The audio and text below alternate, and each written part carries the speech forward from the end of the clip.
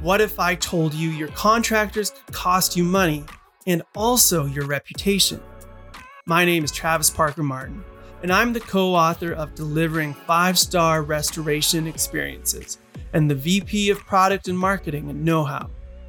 On today's episode of the 5-Star Restorer podcast, we're going to be looking at some rather interesting scenarios between contractor and customer that cost businesses not only a 5-star review, but also a whole lot more. Out of the 1,000 bad reviews we analyzed in the restoration industry, the issue we like to call contractor drama came up almost 17% of the time. You'll hear customers' reviews in their own words read by actors. You'll also hear from industry experts Michael Pinto, CEO of the Wonder Makers International, and Dan Casera, CEO of Core Group, to get their take on why it's so important to invest in your frontline workers. In one of the most entertaining episodes to date, we'll hear stories of public drunkenness, theft, and even marital infidelity. Get ready for some shocking stories and even more tangible advice that you can use to help avoid any contractor drama of your own. This is episode 5 of the 5-Star Restorer podcast, Contractor Drama.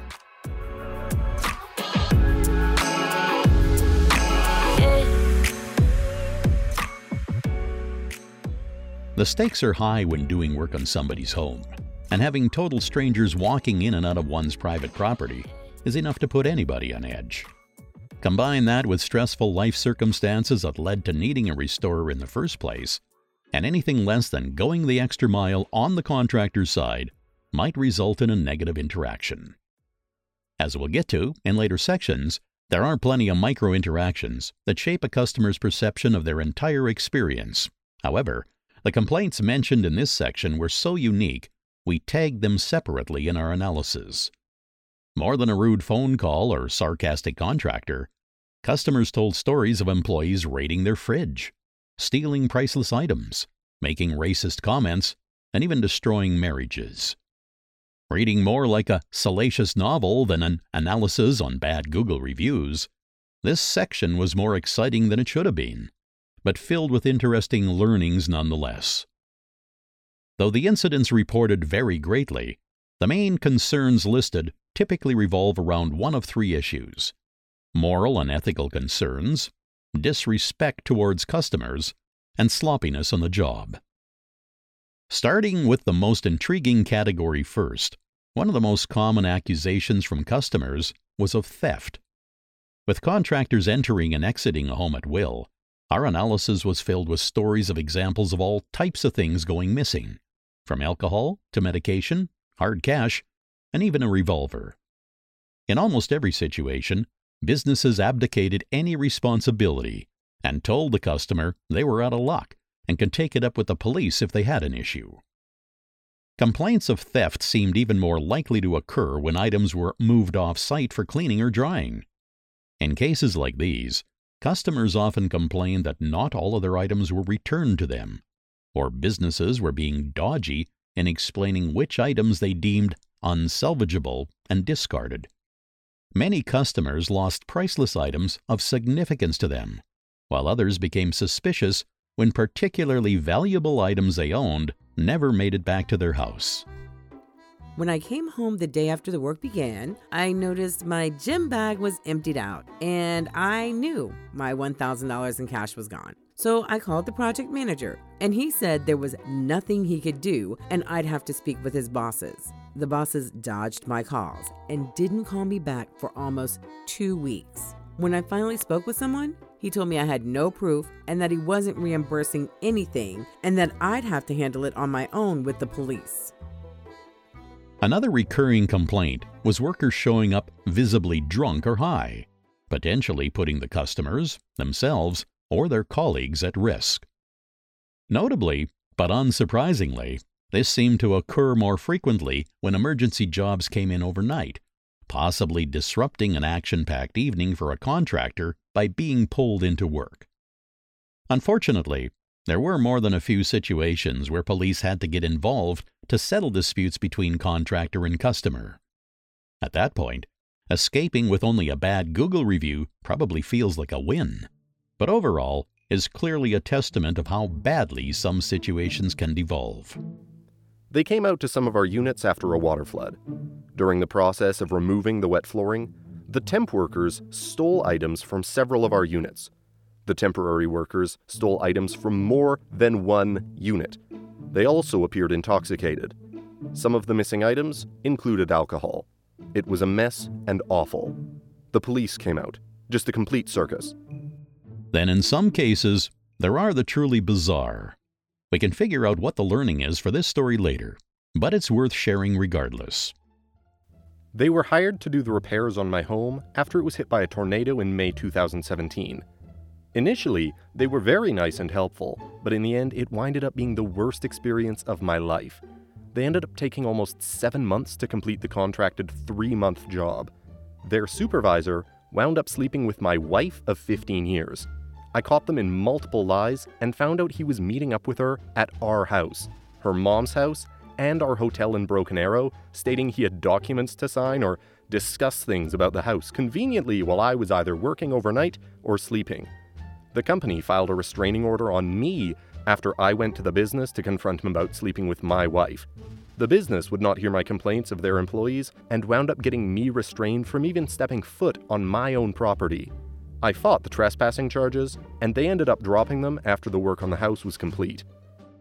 The second, less slightly appalling but no less damaging theme in this section was contractors or technicians causing customers to feel disrespected.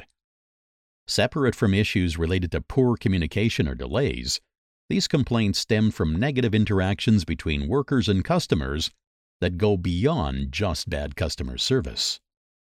Examples among the reviews analyzed included contractors demeaning homeowners based on their race, sexual orientation, or gender, and sometimes explicitly, and other times subtly or passive-aggressively.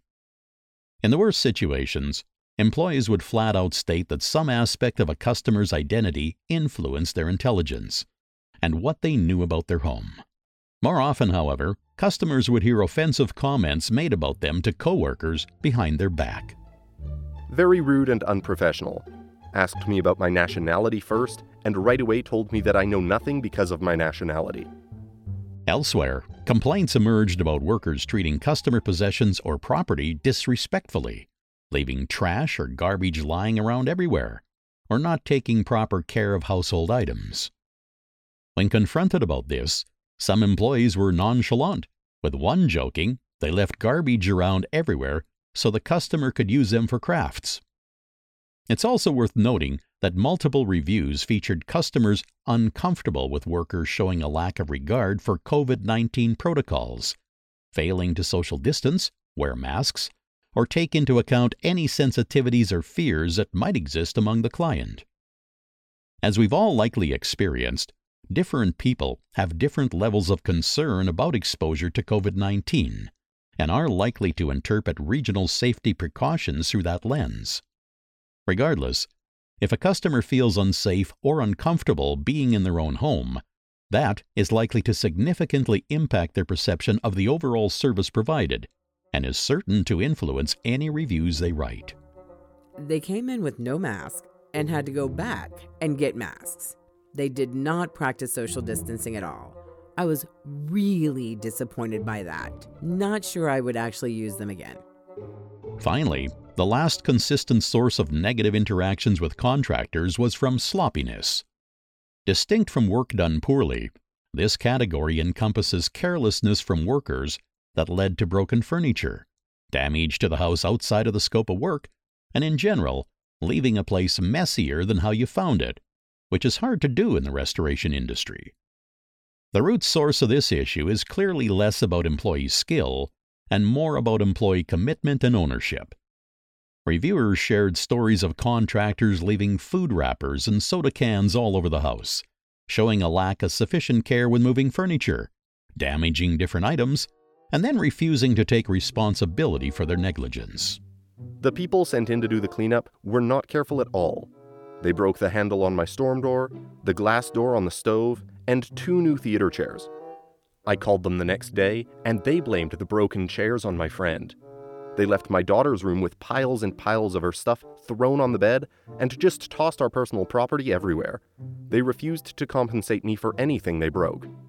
Of note, when customers called to complain about sloppy employee behavior, their voicemails were often left unreturned, or they were handed off from person to person within the organization without any resolution. This would suggest a larger culture of apathy and lack of ownership that no doubt influenced whether frontline workers were willing to go the extra mile or not. Lessons for a 5-star restorer. While fascinating to read, the complaints in this section are some of the most difficult to mitigate, as the issue doesn't always boil down to a simple principle such as communicate more. That said, there are still plenty of lessons to glean from complaints related to negative contractor interactions, and with intention and consistency, it's possible to detect potential problems in this area before they arrive. The biggest culprit in this section is companies failing to realize how important it is to properly educate their frontline employees and contractors on the role they play in the success of a project, beyond their ability to swing a hammer. This is why Dan Casera, CEO of Core Group, is a vocal champion for the importance of soft skills. I can't stress enough that you've got to invest in your frontline staff, he says. They're the front door to your business. It's great you have a well-paid CEO and talented executive team, but these are not the people your customers are seeing. Anyone on the front lines needs sensitivity training. I'm talking white-glove customer service training, so they recognize they are a reflection of the company. Too many companies spend far more on water damage certification than investing in the soft skills of their frontline technicians.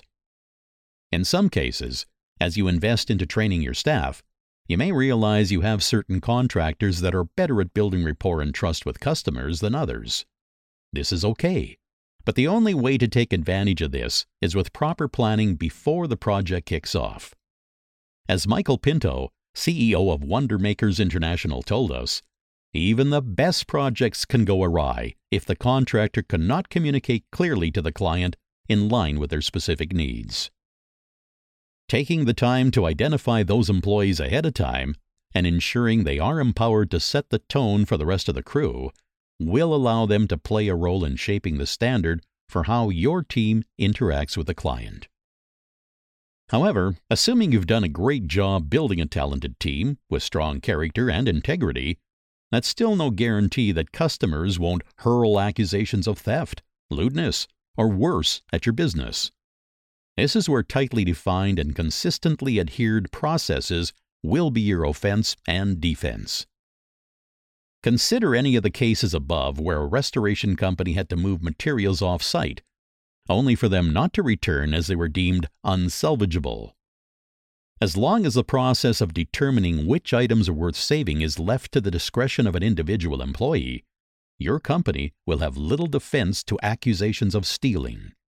However, if instead of allowing it to be a judgment call, your business had clearly defined the standard across the entire organization for how to determine which possessions are able to be saved or restored, and the employee had proof they were merely following the company process, suddenly, the customer's complaint has much less merit.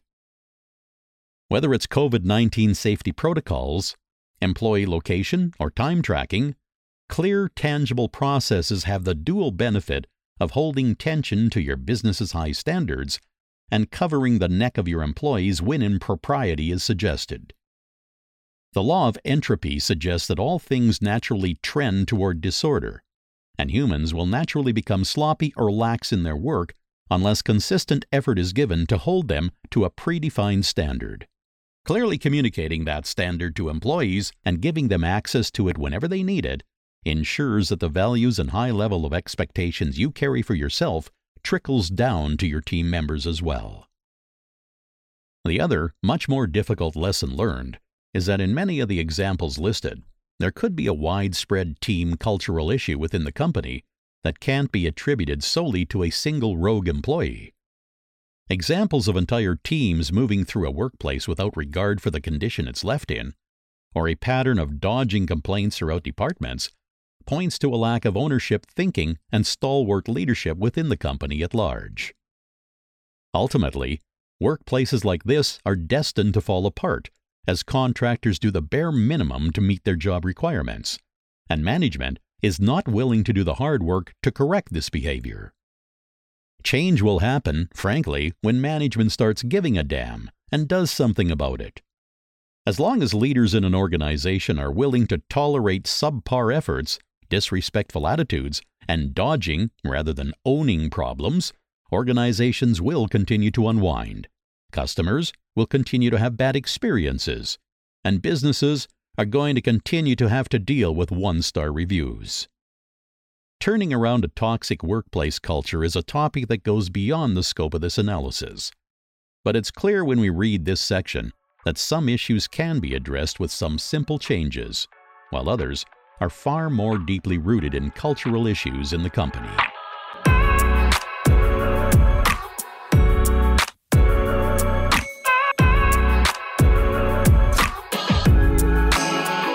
While contractor drama might not be the most glaring reason customers leave a poor review, it certainly is a common altercation in the industry.